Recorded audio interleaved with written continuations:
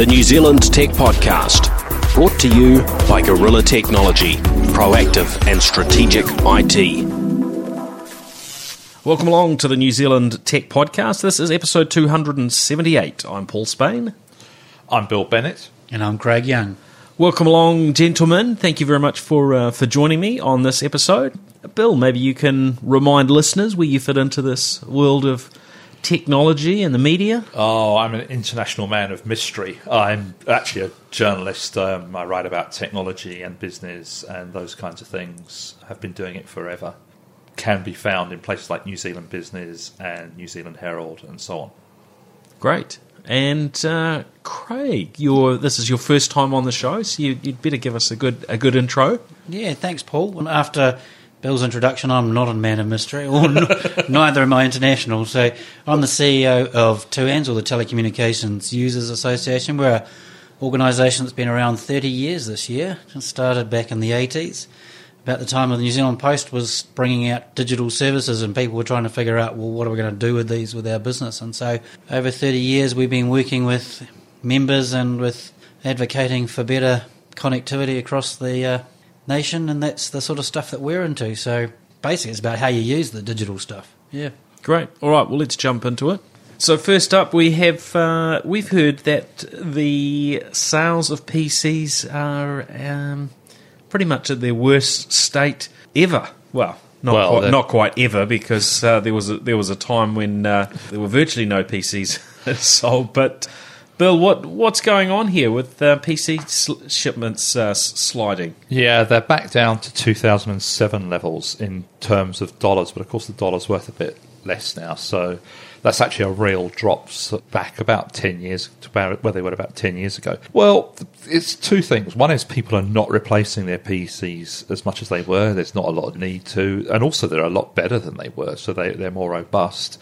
There's no sort of compelling new apps, no compelling new operating systems that mean you're forced into an upgrade. It's kind of what's been really affecting the market for the last couple of years. One of the interesting things I noticed was that the only company to increase its market share was Apple, but they're down. Their sales are down as well. I think Lenovo has perked up as well in the last survey. But it's really, I think the days of PCs being at the top of the pyramid are well and truly over now. It's phones, with a little bit of tablets on top. And the PC is starting to move into the background. And it's probably only going to go down from here, I think.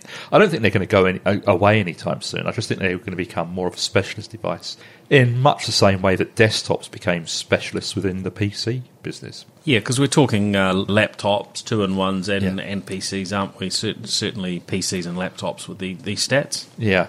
I think we're talking everything except pure tablets. Yeah, they're on their way. As I say, it's kind of on its way out. It's no longer the peak device. Well, I'm looking at you two. What have we got? A Surface over here and a tablet over here. Yeah. And so where's the PC? We haven't got it in the room. So, yeah.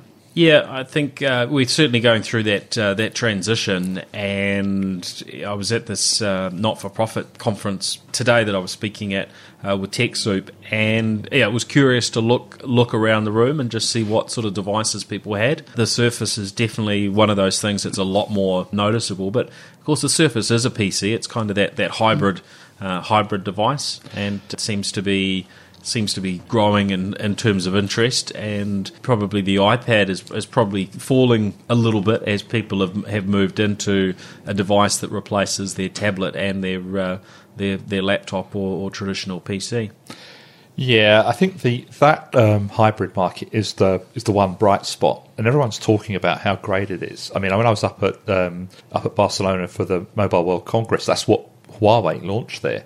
And they were talking up the fact that that's the most popular segment. But it's still a relatively small segment. It's still only about 1 in 10 devices that's sold would qualify as a hybrid.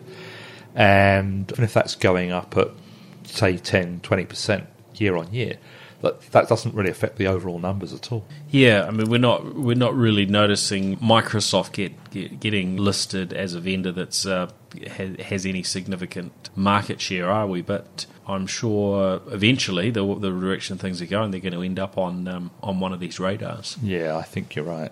All right. Now, last week we had a little bit of a challenge actually getting into the studio. So I was going to sit down with Nate Dunn, and we were going to chat through actually some of the topics that are still on the list this week. I had come back from San Francisco, and yeah, there were a few interesting bits and pieces to talk about. There was, of course, also Microsoft's Build conference. Those that have listened in would have caught the shorter podcast that I recorded with Tom Warren from The Verge, and we chatted through some of the highlights there of Build. Probably a couple of other things to chat about before we sort of close off discussions on that. One of the ones that certainly got quite a lot of attention there was Xamarin. Now, Bill, you follow a little bit of these sort of developer type stories and so on, but that was sort of quite big news at Build. Was Microsoft had acquired Xamarin, and their tool sets are ones that were sort of sold alongside Visual Studio,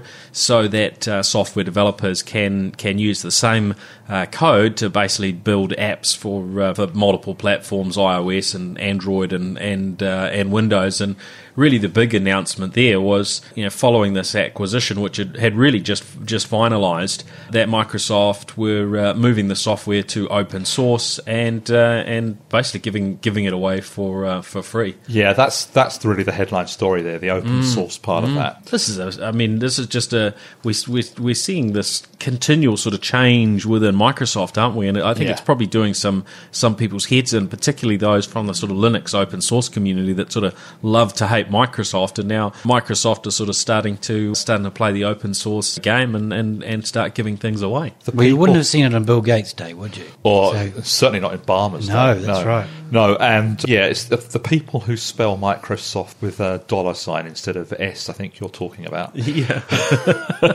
Well, yeah, look, that open source thing, in the past, until perhaps, 18 months ago, maybe 2 years ago, anything that Microsoft does in the open source space is a bit worrying because of that old embrace, extend, and eliminate model that they used to do to get rid of anything that was troublesome. That's not the new Microsoft at all. This is genuine. I think it's real, and it's good.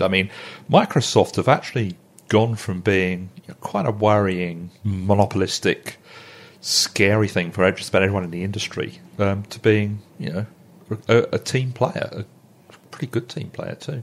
Yeah, it leaves me wondering a little bit like, well, what else are we going to see from Microsoft over the next 1, 2, 3, 4, 5 years? Because they really are doing things that are out of a completely different playbook from the Microsoft of old.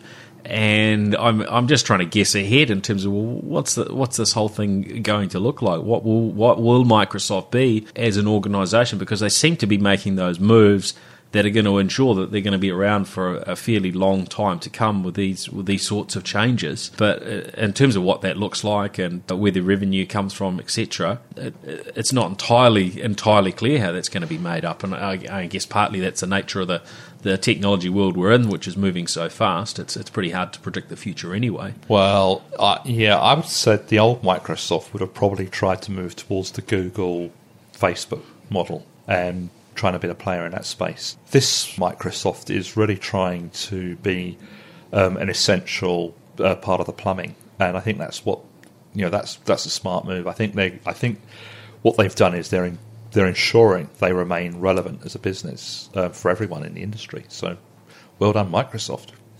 Well, it seems in this case, I got chatting to the founders of Xamarin, Nat Friedman and Miguel de Alcázar, and it seemed and Miguel was a real Linux guy at one point. Yeah. These are certainly not. Yeah, Miguel's certainly not your usual sort of Microsoft company man, but it seemed like that. In this sort of negotiation process they've been through, part of the bit that really got them across the line, and I'm sure the hundreds of millions which apparently Microsoft paid, and I'm not sure the exact figure. I saw numbers ranging from 400 to maybe 600 to 800 million. So 100 million here, 100 million there. When you get up with those sort of figures, it's hard not to be able to convince people. But what they told me was a key part of it was Microsoft basically agreeing to give their stuff away for free, and then the icing on the cake was open sourcing it. So well done Microsoft there. So fascinating times ahead. There were a whole bunch of other things there at the Build conference. Won't dive in too much there because we certainly covered one or two of those last week. But Microsoft, I guess you could say, are continuing to do lots and lots and lots of things, and it's actually quite hard to cover all of the things that Microsoft does now because they've got their fingers in just so many pies, and it's hard to know which things to actually drill into.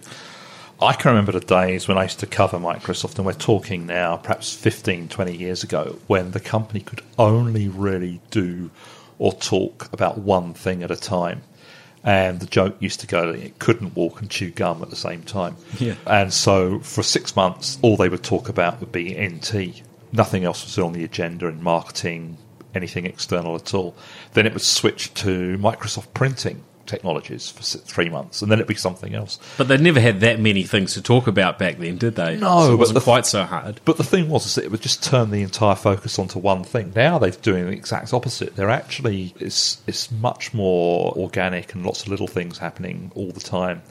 Progress of it. I mean, one of the things on the list which we're not going to dive into too much is that Windows anniversary update, which it kind of passed without much. It wasn't a headline story at all yet. It wasn't so long ago that a new big 0.1 version of Windows would have been a big news story. I mean, there might have even been people queuing to get it at one point. It came and went. It was a background thing. They're very much moving more towards the evolution phase rather than the big revolutions which you have to pay for. So, I mean, they've got away from that as well. So, I mean, the whole idea of Windows 10 being a free upgrade in the first place was pretty out there for Microsoft.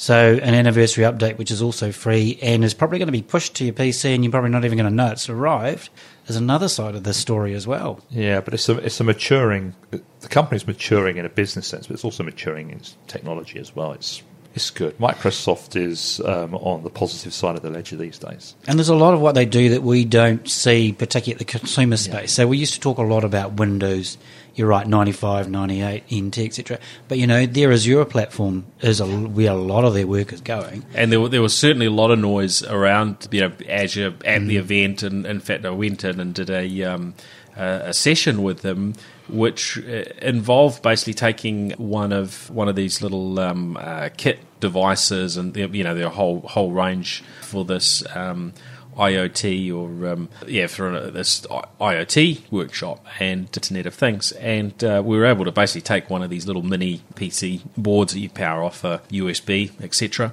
And these, and I was expecting. The old Microsoft, I was expecting, these boards that they're giving us, these are going to be systems that are running Windows, a version of Windows. No, they were handing out Linux devices and varying other embedded machines. And they were basically taking you through what the steps were to link them up to their Azure services, so that you could create an IoT device that could measure the temperature, measure varying other sorts of things. They had a whole lot of different sensors that you could plug in, and they were completely agnostic in terms of what the technology was that it actually ran. But you know what that's really about, don't you? It's because they're putting the user case first and not what we need to shift this month, which is a sign of a mature business. Well, they're still there to promote Azure, but it wasn't Azure with Windows and Windows Phone and Microsoft start to finish. It's realising they're one piece of the puzzle in a lot of cases, and that's partly just the way the world's changed as well. But it was pleasing to see that it does seem to be sort of permeating right through the organisation. It's amazing what happens when you're no longer a monopoly. Yes, still making some good money there by the looks of it. Yeah, when they can afford to do those sorts of acquisitions without really thinking about it too hard. Now, what's happening with Spark there? One of you can probably sort of jump in on this. Now, we had Skinny that have been offering their mobile broadband service where you could get broadband in your home, but not using the Chorus network, but using the mobile network 4G LTE connection at home. Now, Spark have jumped in. Obviously, Spark owns as a parent for Skinny, and of course, Spark have also recently announced that they've got a bit more spectrum to play with. So, what does all this mean? Well, that's exactly what it means. They've got more spectrum to play with, and they're damn well going to use it. Fixed wireless broadband is really a big deal around the world, and it's kind of competitive with, but not entirely competitive with fibre. I mean, it's an alternative to fibre, and it's a different user case. Different people would want one or the other, really. But the thing about it here is that because the entry price into fibre is so high because of the regulated price being, I think it's $42 a line to get into copper or fibre, that kind of number. You probably got the numbers better than me there, Craig. But because of that gives someone with wireless spectrum a lot of $42 to play with in terms of margin going in with fixed wireless broadband. And that's exactly what's happened. So it's like a toothpaste tube. You squeeze the market one place and something pops up in another place. I think the other thing that's working in their favour is that because of the nature of our market, the way we've separated the access layer from the telco. So when you deal with Spark or Vodafone or anyone else, they're using the same access network, the Chorus network, right? So they've got to interface with that network. That's world leading, and it gives us real benefits. But there are some downsides to that. As the person providing the service, I'm not in control of the entire experience the end customer gets. So by using my own network, my wireless network for these particular customers, I get to control the whole customer experience. So I know when the modem goes out, I know when it's plugged in, and I can control what happens. And they keep the margin. You're right, Bill. That's the point there too. It's your network that you're managing, and it's really nicely priced as well. I mean, the skinny, I think now if I'm off the top of my head, it's $55 for 60 gig. That's right. And I think that the Spark one is about $80. Is that right? Yeah, there is no unlimited on the wireless there's no broadband. Unlimited on either. Yeah, it's about 80 gig, I think, is the top. Yeah, but it's a great deal. I mean, if you were, say, flatting, you're a student away from home, and you got grotty broadband in your hall of residence or whatever, it's a fabulous product. It's just great for people that don't really need fibre. It's nice to have the option. I think the challenge, because it's not, is that it isn't unlimited. Why can't we just do all this over the mobile network? Suddenly, here it is. We've suddenly got this product that is delivering over the mobile network, but we've just got that one constraint, which is just how much you can actually get for your money. And also the speed that you're currently getting off the mobile networks on the 4G networks are very equivalent to VDSL. So that's what you're selling up against. Fibre, once you get beyond the 30 meg entry point, so you get to the 100 megs, which you've got to pay a little bit more for. I think it's about $55. It doesn't stack up, but again, it's good enough to compete with VD. And the other thing that, if you notice the Spark offering, is they're being very careful where they're offering it. So the first thing they say is fibre is the first choice. If you can get fibre, you get fibre. We're only going to sell you this wireless solution, really, if your copper broadband's really crap in your area, and we can provide you with a better service over the wireless broadband.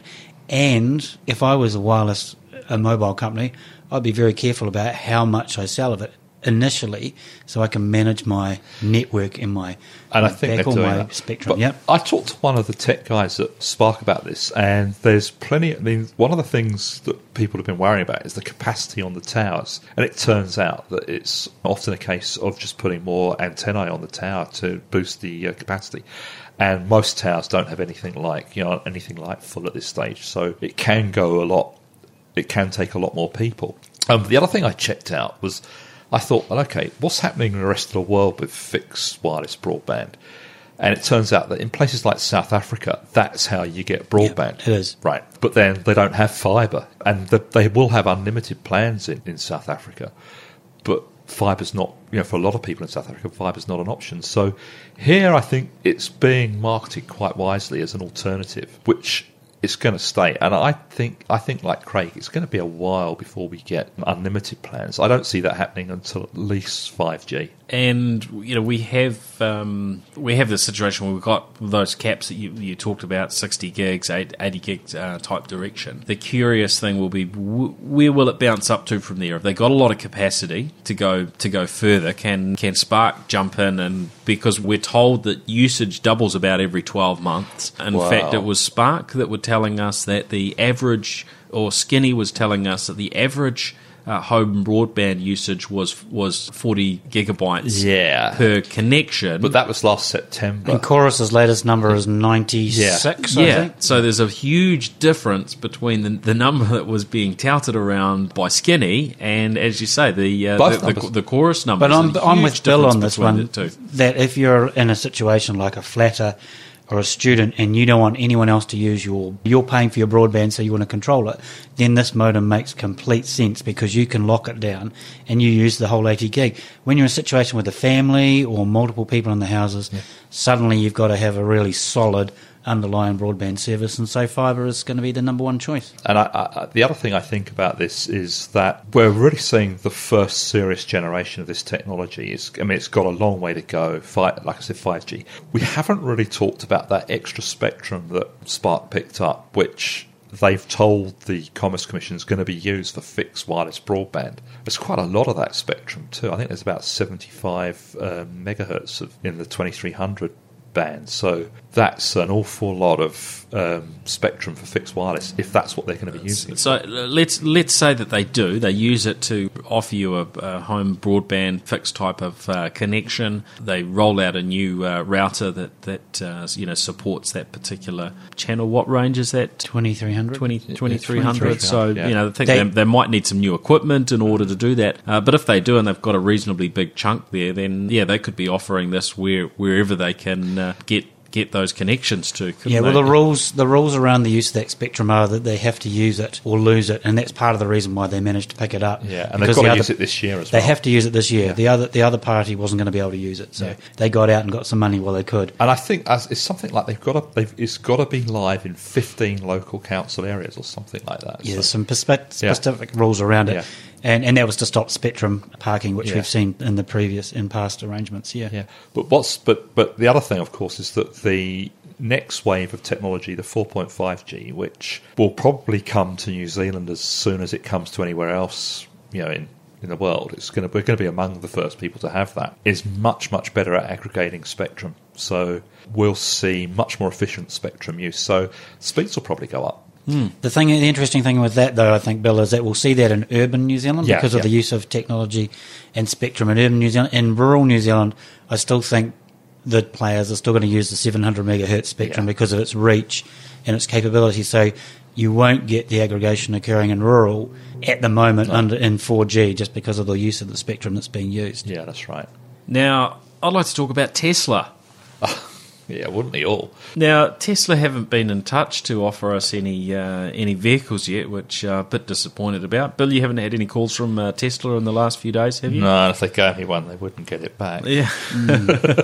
So, of course, the big news was that the Tesla Model 3 obviously got announced. Looks like a stunning vehicle. Last number that I saw around was that they've had 325,000 pre-orders. Of course, those are orders that people can cancel, but I would think if you're anywhere up that list, you're very unlikely to be actually cancelling that order because these things are a hot property. And of course that Tesla have decided to add New Zealand. So can you scout cars? Well, I was going to didn't you have to make a deposit as well with the order? $1,000 US deposit. That's not bad, is it? No. If you're a Tesla, that money's just come straight into your into your bank account. So that's what, $3.25 billion.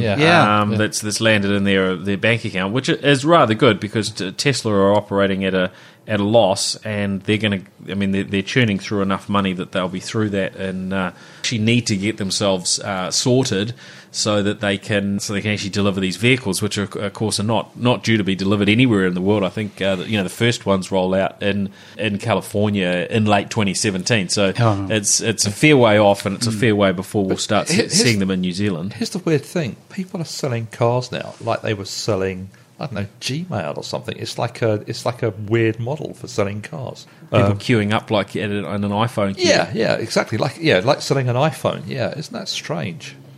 I guess this is the new world that we're in, Bill. Yeah. And people will happily pay for something that's not going to be delivered for probably for most people not going to see it for at least a couple of years, and certainly going to create some real headaches for Tesla in terms of working out actually how they're going to make so many vehicles and all the associated batteries and so on. Yeah, but it's all good fun stuff, and we'll get to see them in New Zealand. Now, just in line with that, the Herald published a video that was shared by, I think it was the CTO at Silverstripe, who are a open source content management system provider out of New Zealand, and it showed a chap driving his Tesla across the Auckland Harbour Bridge with hands off the wheel. That was kind of cool. Very cool. Yeah, it's scary as all.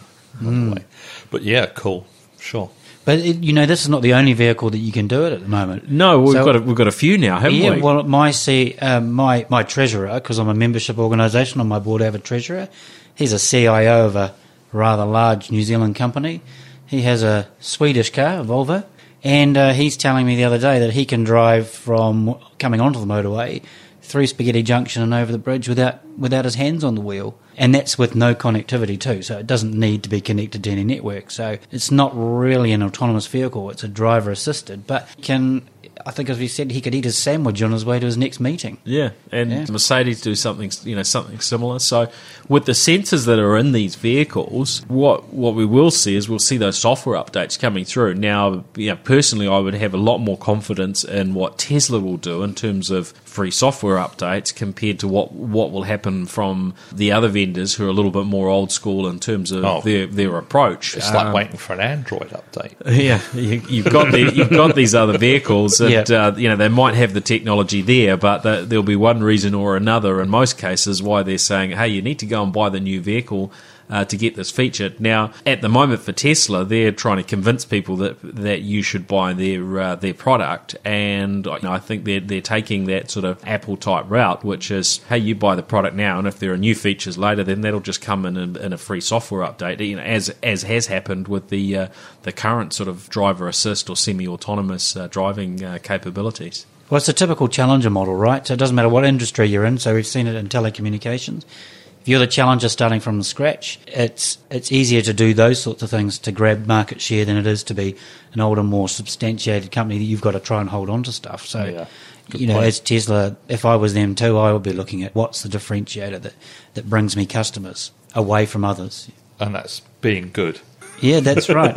I was just going to say, I mean, if you go back to the technology that's in vehicles, I think most of us would be surprised at what technology is in our vehicle and how many of our vehicles actually, if they had an upgrade, would actually be connected to a network, because a lot of them have actually got cell phone technology already in them, just not livened up. Well, I was thinking about it the other day. I mean, I remember my first car. I mean, I don't want to tell you just how old I am, but go on, Bill. You could fix most things in there with a coat hanger. And how much room was there underneath the bonnet? You've been around the engine. Yeah, plenty of room. Yeah. And you knew what everything was. Mm. Whereas you had to in those days. Yeah. Well, that's true. Yeah. I mean, now the engines and so on have got so reliable. You kind of we've got pretty lazy. You don't have to look at them. Of course, moving to electric, the reliability factor goes up, but then you've got some risk factor around the technology and it failing, which will create its own challenges. I haven't got my hands greasy in years on the car, but but there was a time when everybody knew how to do most of the basic fixes. Now they're just very sophisticated, and you need a computer engineer to fix the car anyway.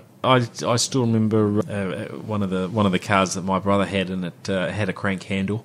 Let's go back. I think that was the nature of him being a teenager and what you get your hands on cheap at the time. It certainly wasn't the norm in the 80s, but there were still these old cars around, and it served a purpose. And of course, we've got used to now, if the car won't start, you call the AA. But there was a time you could have grabbed that crank handle and got it started without having to wait for the AA. Or bump start. Yeah. You can't do that anymore. Right. I think there's a couple of other interesting things around driver assist and driverless vehicles that we need to talk about somewhere along the future, which is, first of all, the psychology of sitting in a car with your hands off the wheel when we're all so used to being in control, when we're in a moving device with other things moving around us, and we have no sense of control of what we're doing. I think there's something in that. But then I think there's also the other side where there's a certain joy in driving a vehicle as well that is... Yeah. We don't want to lose that. Well, I don't personally want to lose it somewhere along the line.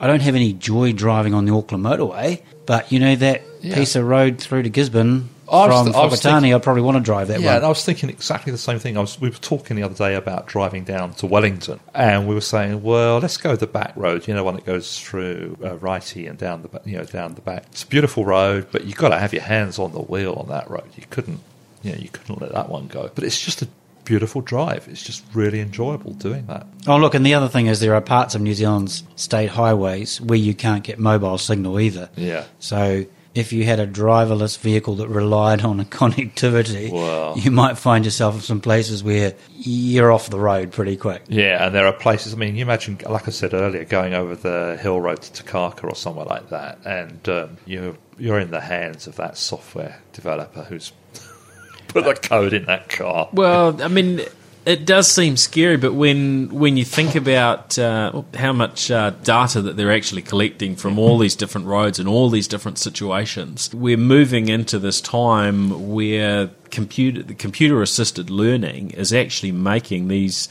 automated driving mechanisms very, very capable, because they're every time a vehicle sort of goes through that, with ultimately, I know Tesla collect this information, but more and more of the car manufacturers will be collecting all of that data of what happens in a particular situation, whether your hands are on the wheel or not, and basically preparing it for the next time and the next time and the next time, and you aggregate that all together. These vehicles are going to get pretty capable. You're right, but I still remember the blue screen of death. Yeah, I'm not sure these are Windows-based cars, No, Bill. I know. Yeah, I'm not. Yeah, thanks, Bill. Well, that's a scary thought, that one, yeah. You still occasionally see those around when you're walking through airports and things like that, and you go, really? You're still running that? Righto. Yeah. So, yeah, I'm sure that technology is going to be, I mean, it has to be incredibly reliable for it to make sense, of course, and it really has to get to a point where it's so much safer than what we can do as human drivers. So it can't just be a little bit better. I think it has to be a lot better for people to have their confidence. Otherwise, every time something goes wrong, it's going to be reported on, and people will run scared. Well, that's it. We'll all know about it quick enough. And you don't even want to start talking about the security on those systems and the hackability and those sorts of things as well. That's something we really don't want to. Well, we've already seen some issues in those regards, and again, that's probably an area where Tesla has shown some leadership in terms of just how quickly they address those things when an issue is found, that they're able to push those software updates out within a very, very short space of time. So, I think that model becomes very, very important for addressing security issues as we move into this world of internet connected everything. We have to see those things looked after, and I think when you look at vehicles, it's easy to justify that spend. But when you look at some of the other smaller gadgets that are internet connected and it might cost $5 or $10 or $50 or $100, it's those ones which are going to be more of an issue, and it's going to be very hard to justify the cost of actually keeping them secure and up to date. I think certainly in the shorter term anyway, we'll see more issues down that track. Now, another news story that's come up is to do with the Pentagon and the US Department of Defense setting up this partnership with HackerOne on what they're calling the Hack the Pentagon security initiative. Now, this is pretty fascinating to me because of just how cautious that governments have been in the past around hacking. When you look at the number of people that have been locked up for trying to hack into military and government type systems, but now we're seeing the Department of Defense sort of line up with what we've seen in the tech industry and the security space. This bug bounty type situation where they're opening up and actively encouraging hackers to have a go at a particular target. So it's not just a free for all for anyone to hack into the Department of Defense, but it's still very, very curious to see this sort of change take place. I was just reading that thing. It's $150,000 US worth of bounty, I suppose they'd call it.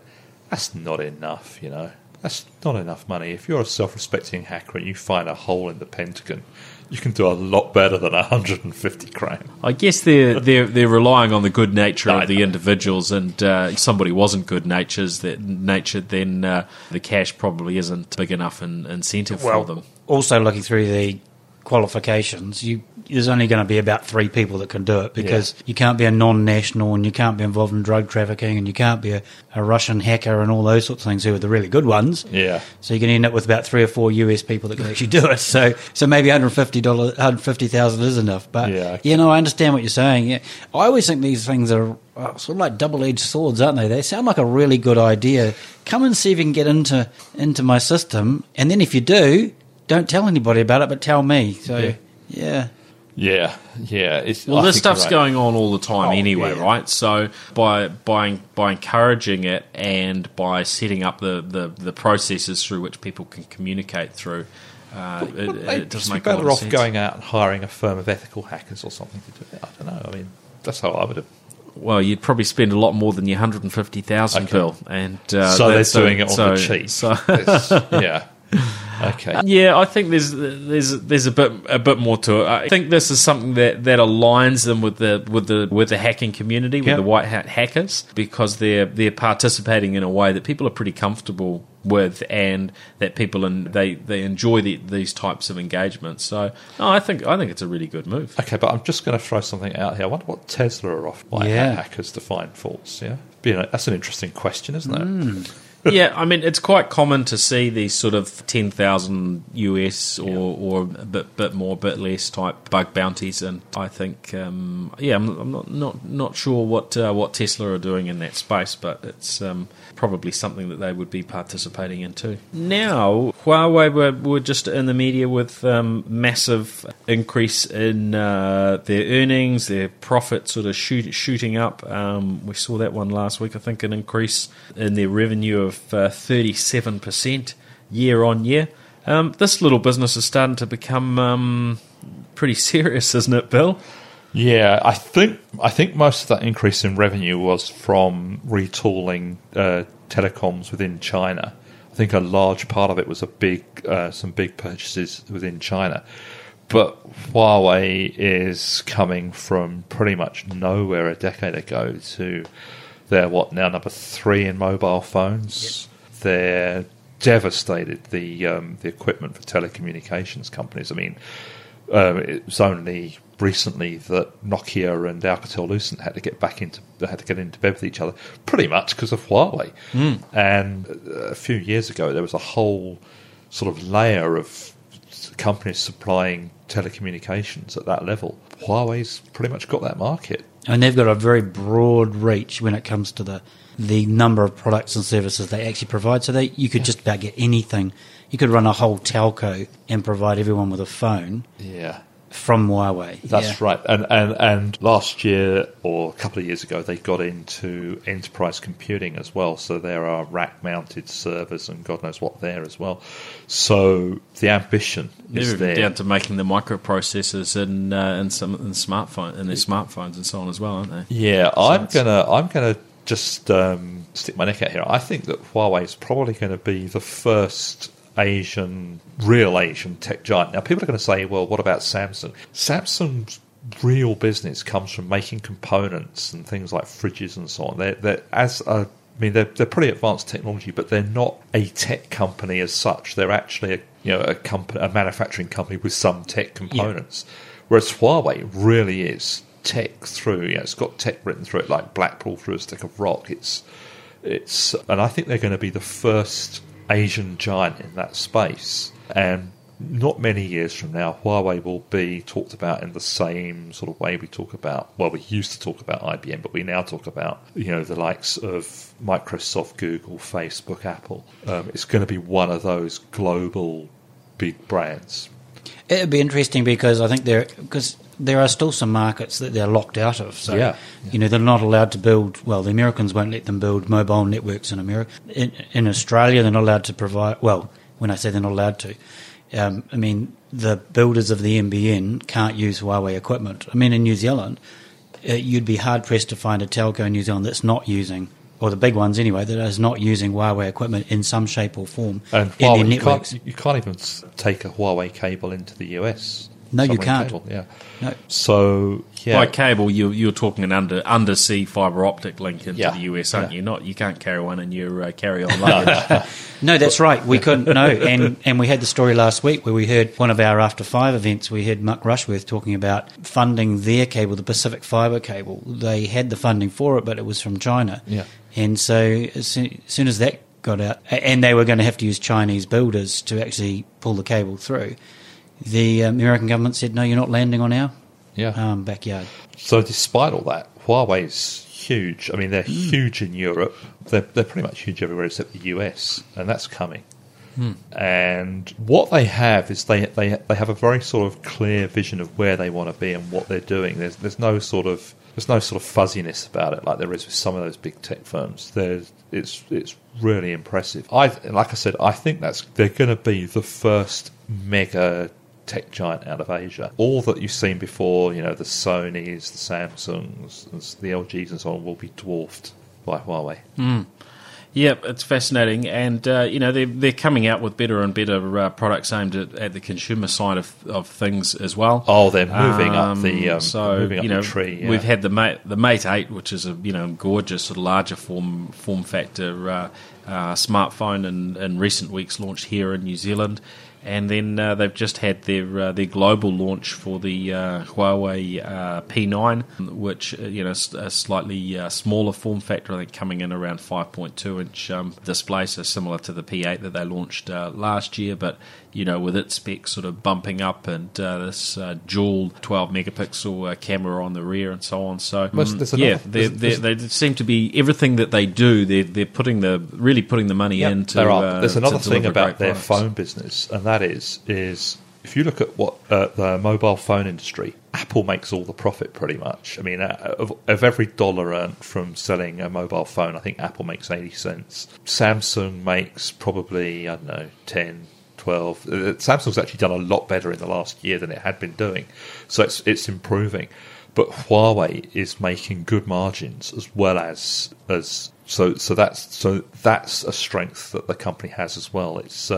It's doing what it does, and it's doing it profitably. So I think that China is definitely on the map as far as that's concerned. Now, a couple of other things that I wanted to have a quick chat about. One, we've seen some news come through around wearable biosensors that are coming through into the healthcare space. So these sensors that will be able to be basically a patch that you'll be able to attach to the skin, and this will be will have a range of sensors on it, and able to monitor you when you're in a hospital type scenario without all these sort of wires and so on that you've been used to in the past when you go into a hospital. Just a sticky sensor that gets attached to you and then is reporting back continuously. This looks pretty interesting. One thing occurred to me about that though is I had to go in for I have a regular treatment on my eyes, and I was in the hospital a couple of days ago. And as I walked in, there was a sign telling me to switch my mobile phone off. And I was thinking, what? And I said, "Where was this?" This was at Waitakere Hospital. And I said, "Well, why am I supposed to switch my mobile phone off? Because it interferes with our equipment." So they're getting past that because of we've got the trial that I think Vodafone are doing with North Shore Hospital, where they're rolling out iPads and Wi-Fi. National Health Service in the UK, which of course have announced that they're delivering broad access to free internet in their systems and so on. So it sounds to me a little bit like, not entirely like, but it's some similarities to you must turn your mobile off in the airplane because most planes now, certainly in the US and so on, tend to have Wi-Fi on board, and some of them have 3G type capabilities on the flights as well. You're right, because most people would still have their phones on. It wasn't a big deal. It wasn't being heavily enforced. The point is that there must be. There's a lot of spectrum, I suppose, knocking around inside a hospital. It's not just the parts of the spectrum we use for telecommunications. I mean, what's an X-ray machine? But Well, we had there was an interesting group of callers that was mostly after I'd gone off here on Radio Live a couple of weeks ago, talking about all the interference from mobile devices and Wi-Fi, and how they were basically people being allergic to it and how it would ruin their lives. So yeah, there's some interesting bits and pieces going on. Back to mobile towers. Yeah, well, look, there was a really, just going back to basics around wearables and stuff. I mean, last night on the news there was a story of a guy in the States who had a stroke and he had a problem with his heart. His heart rate shot through the roof. I saw that, yeah. Yes, and they turned up at the hospital. He couldn't speak. He couldn't tell what was going on. They used his Fitbit to find out when his heart rate went up, so they could tell how much of what they, how much drugs to give and for how long. Because they were able to link to his Fitbit. So already you can see the value of wearing these things that are tracking your health. Now, last up, and I know you both have some comments on this. Of course, the Hawaiki Cable has been confirmed. It is actually happening, and we're going to see this extra link between New Zealand and the US, the rest of the world, with a big fibre optic cable. What are we talking here in terms of investment, Craig? Yeah, this is hundreds of millions of dollars, and it's being funded privately, really, because, or at least the initial capital. And the thing that kicked it over the line was an investment by a New Zealander called Malcolm Dick. Yeah, Malcolm Dick, Call Plus. Who sold Call Plus to him too. Look, just a fascinating aside was that the press release came out on the morning of April the 1st. So, you do take double takes. I mean, I had a press release ready to go out about our rural symposium, and my PR guy said, you never send out a press release on the 1st of April. Well, what happens? We get Hawaiki coming out with big words saying this is not an April Fool's joke. So, look, you read it and you read it again because there's been various attempts to get up another cable. I mean, no one debates that we're going to need another cable. Even if Southern Cross lasts to its last dying legs in 2030, I think is what they're saying now, we're going to need to build something before that.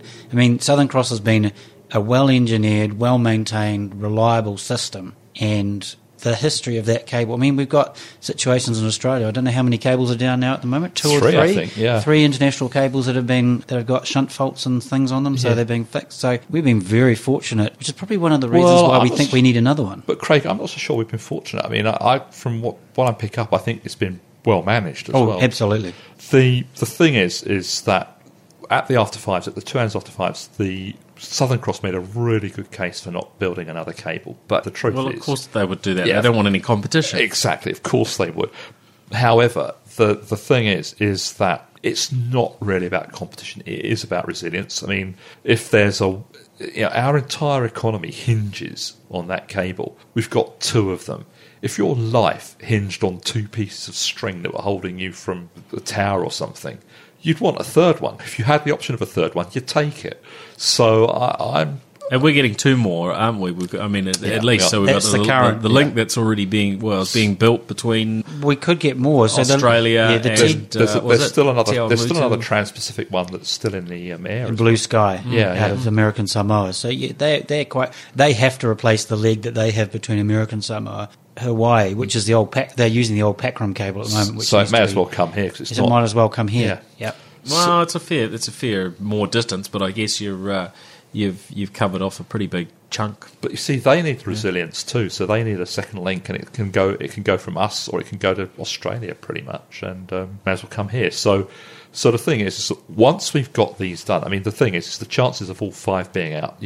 I think it was Goldfinger who said, once is happenstance, twice is a coincidence, 3 times is enemy action. Well, that's what it's like with these cables. The more we got, the safer we are. Okay, quick question: how much chance is there that this falls over and doesn't actually happen, or is there enough funding? That's exactly the question I asked on the night at that function. I mean, because we've heard of cables coming in the past, and then they've fallen over now. Yeah. I'm not sure any have got as far as this, but to me, until they start building it, I'm a little bit hesitant to be entirely confident. That's exactly the question I asked, and the answer I got was, it's never actually done until it's done. But this is the point now where if people pull out, then there are penalty clauses and money to pay and so on.